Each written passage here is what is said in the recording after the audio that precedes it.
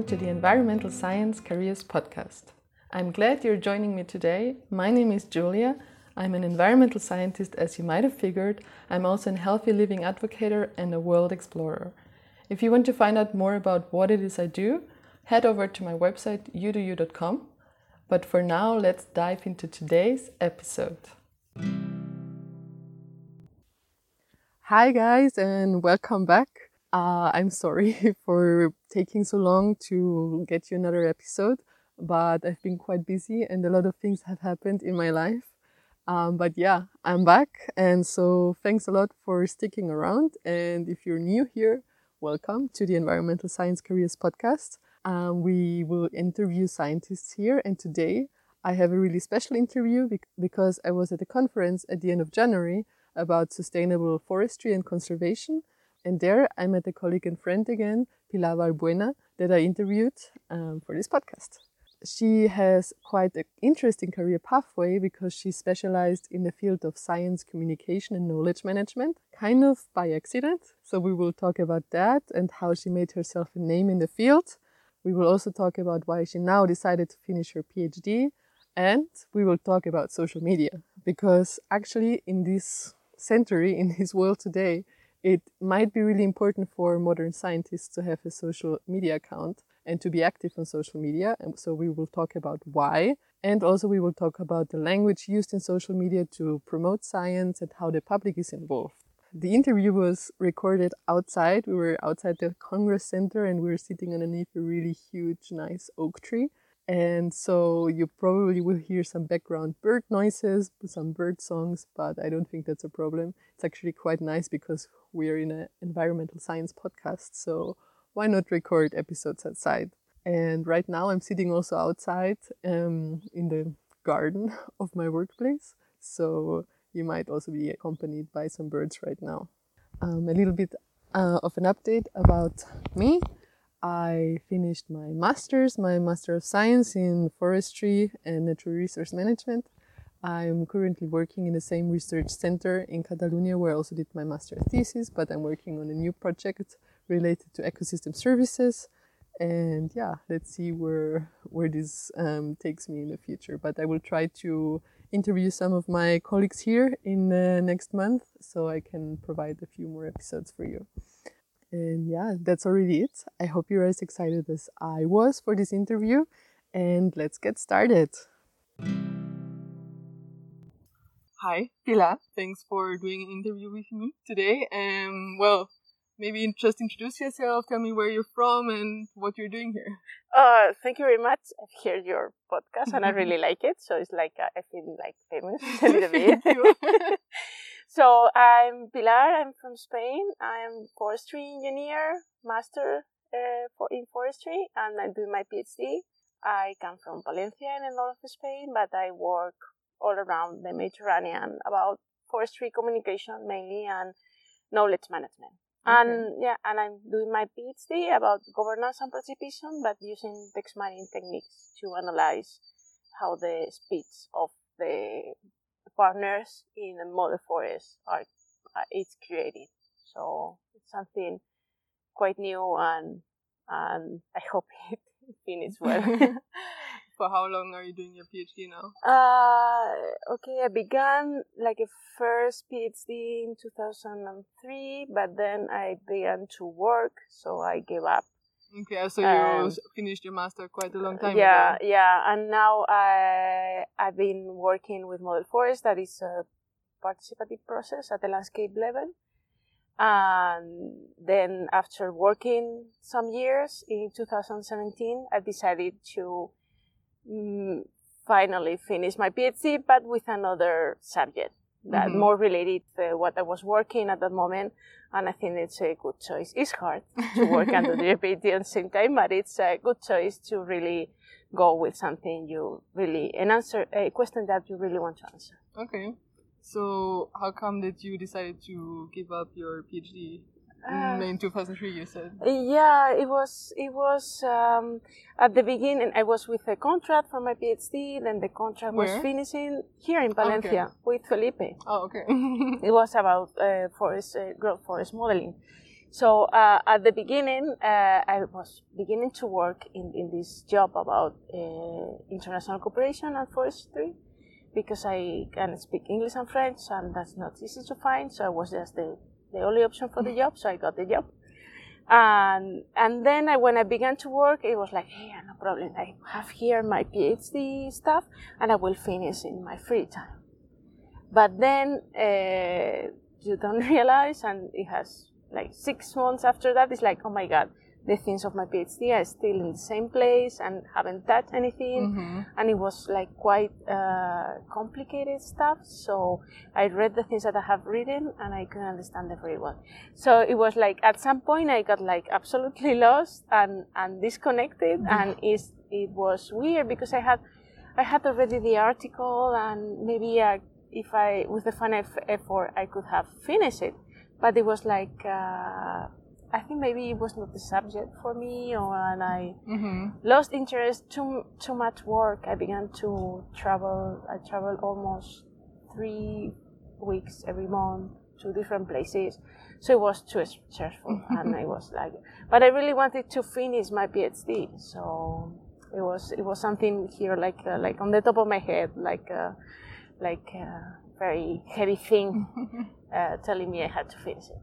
Well, now you're working in a subject that you probably are more into than back then, so it turned out well, no? Yeah, that's the point, and it's like, but it's the point, but it's you get so excited about the subject that sometimes you go more in deep than your own PhD director. So it's like you tell, in this case, to tell her like the crazy things that you have read and the things you can consider, and that, and she looks at you like, oh my God. You have to explain me that better, but it's I think it's a good way of doing it, and it's for me the PhD too. It's a way of learning to be a researcher. So it's the road you take as a researcher, and you begin to look the world in a different way, like more analyzing the things, and like you stop and think why the things happen. So it's not only the knowledge you create as a doctor, but how it changes you in the way in your professional and daily life. The way you look at the world is different, and I like that. But at some point you have to stop there and finish. Is it a threshold for what you want to achieve and work on that? Yeah, I understand. So between starting your first PhD and now doing your second, you worked in is still working in a quite interesting field, more related to science communication, no? Yeah, it was. Can you tell me a little bit more about that? Yeah, at the beginning I was supposed to work with these landscape approach initiatives. Like I was I was part of the secretary of the network, so I have to manage communication between the partners and members of the network. But at some point, you began to do much more than that. It's not that sending mails to people.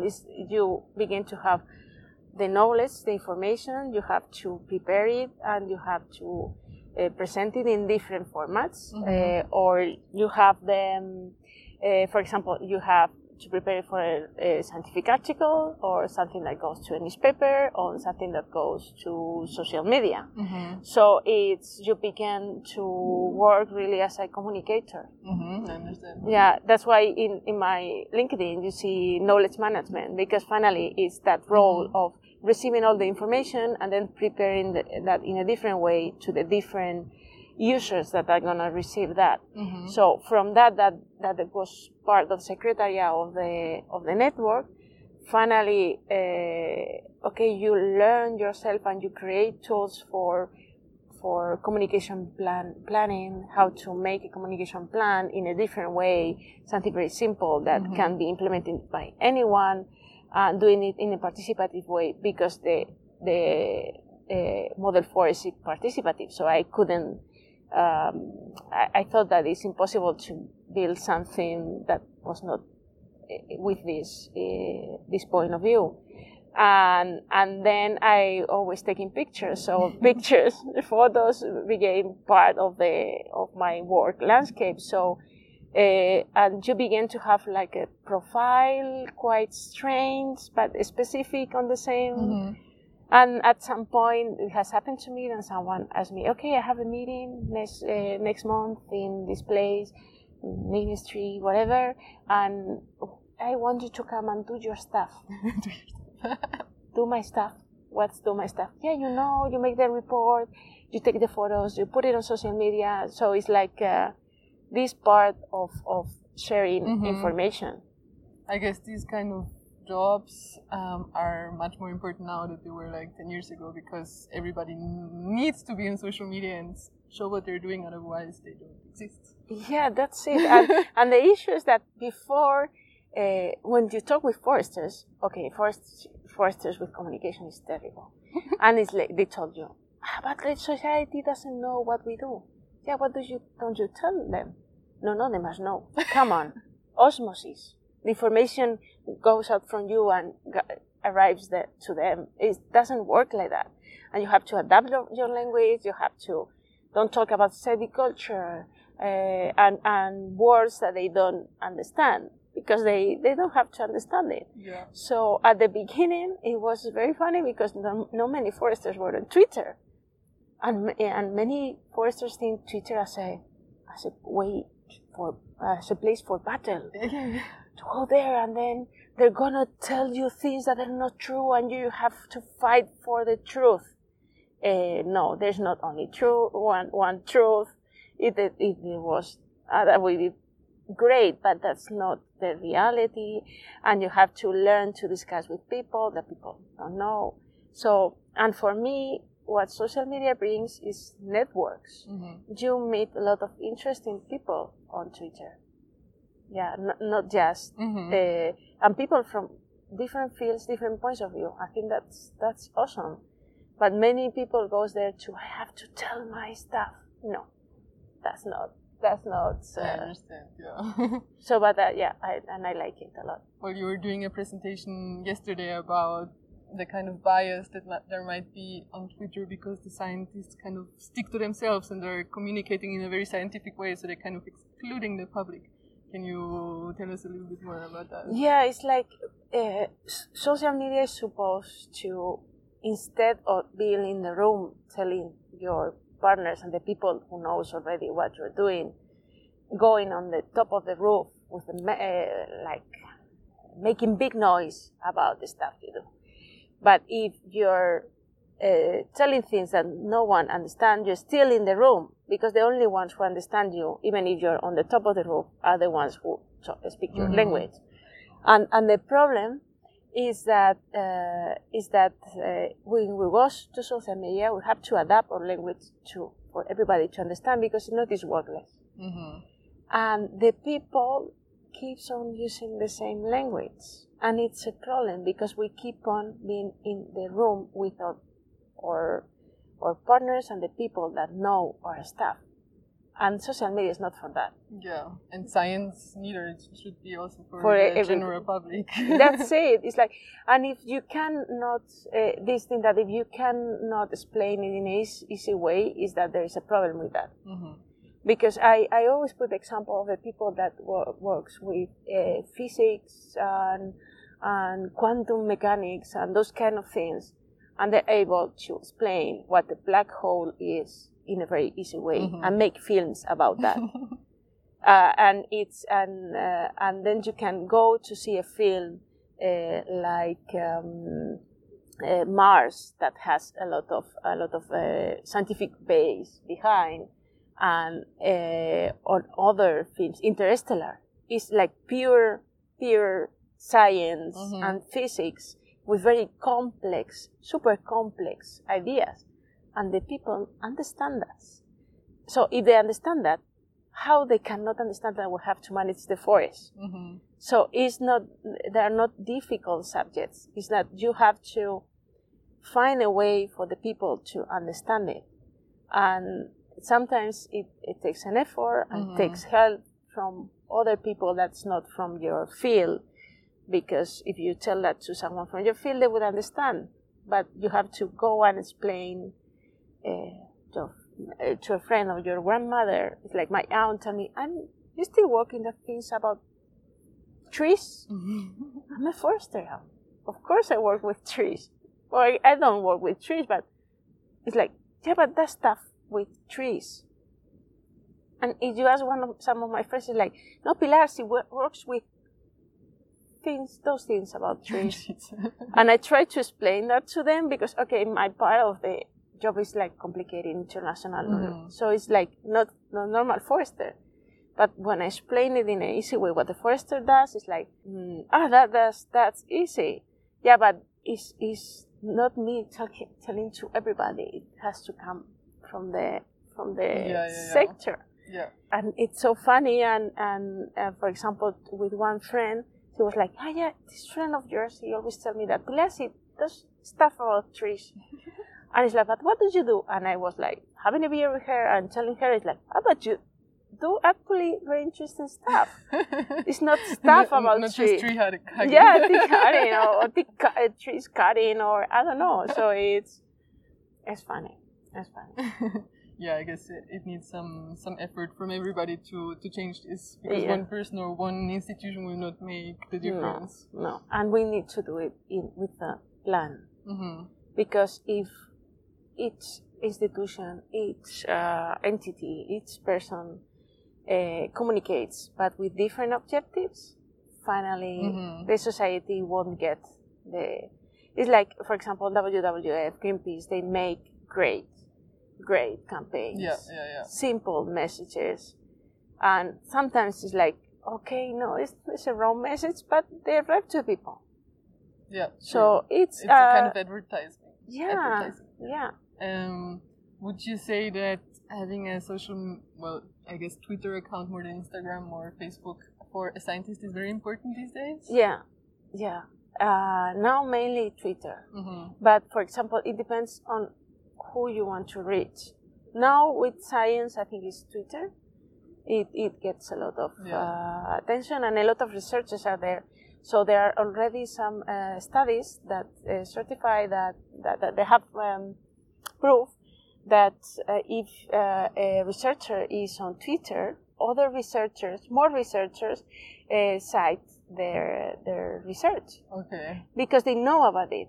Okay, you Google, you look for it, but did you know about the research and you know what this research tells on Twitter and about other things, you are more likely to go and check his article. So or her. So it's they're already seeing that. It's a way of online networking. Yeah.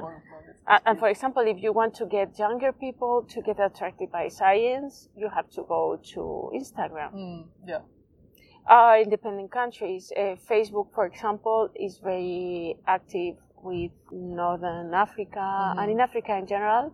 And there are groups very active, for example, about forests, forestry in Morocco and in the Mediterranean, where Algerians departments of forest, it's a department, they have a Facebook page where they put information about their activities. And so I know what is being done by the general director of forest in, I don't know, some province in Algeria. But I don't know what the research center is doing. If that information will be there, I think, and that will get more attention from the public, and more attention from the public means more funds for research. So that finally, that should be the objective. We want it to be more important for the society because we want more funds to keep on working and making a better job and for the forest to be better and significant changes, sustainability. Yeah, that's it. That's it. I'm always trying to get some useful tips for listeners regarding environmental careers. So your field of more science communication, do you have any tips of how potential graduates could get into that field? Because for you it seemed like it was more or less a surprise. Yeah, it was like... because for me, what you finally do as a job, it's a combination of what you study, what you're good at, what other skills that you get. So for me, it was a combination. Okay, I'm a forestry engineer, but I speak Spanish, English, and French. I learned Chinese. I don't know why I learned Chinese. And then I take photos because I always look at the world and looking for things that my eye. So it was a combination of things that all put together. But if you like one field, is go and check what the people there is doing. For environmental communication, there are some good masters and courses and all that. But mainly is there are always like workshops, for example, in big events about, in the Global Landscape Forum there was that, and in the World Forestry Congress there was like workshops before events where they have like 3 days of workshop to teach about communication, social media, blogging and all that. And I went to 4 of them, even when I was already working, and it was for young people, but I participated too. It was a mix between young people who was beginning and people who were already working on that. And you learn so much in 3 days, and learning, reading what others are doing. C4 Indonesia, C4 Forest, they have an awesome blogs. And they explain very well science about forests. So reading and getting these opportunities to go and try and begin to do things like you do, recording these podcasts online and show, because it's kind of having like a portfolio of what you can do, I guess. Yeah, and if you are good with photo, go with photo. If you're good with writing, there's not many people that's very good writing. So go and try and begin to write your material and share it. Or if you're good with video or audio, go and try and try. If it doesn't work, keep on trying and learning and listening to others or reading what others do. And that's the way of failing is many times the way to success. So. Yeah, well, if you're working in a field that you're already passionate about because you studied it or whatever, then it's that's it. More or less maybe a hobby that starts like this. Yeah, for me, photography was like that. It began as a hobby and then it's part of my job. That's very cool. so that's great. That building your own career is hard, but it pays off, I think. So what's your plan now after you finish your research? After I finish my research, I think I will go on holidays for 1 month, disconnected from the whole world. No social media. No social media, no nothing. But I think I don't know. I'm always looking for new opportunities, and I'm open to anything. I don't know. I haven't done plans. Would you like to go abroad? Yeah. Yeah, if there is a interesting opportunity that makes me grow as a professional, for sure. Yeah, and always improve your Chinese. Chinese anyway. Yeah. I like, it's like I don't like making plans because the life always crashes them. So it's just keep on learning and catching the opportunities as they come. Or looking for opportunities too. It's not that I wait home, but it's like looking for opportunities, and there are always opportunities coming if you build your career and keep on learning. Learning is always pays off. Yeah. Well, knowledge is power. Yeah, that's it.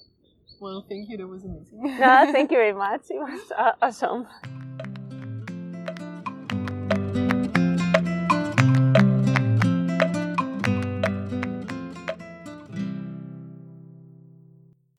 And that's already it. Thanks so much for tuning in. I hope you enjoyed it. And as usual, if you have comments or questions, feel free to message me. You can find the link to my blog in the description of this podcast. And I'm always happy to hear from you.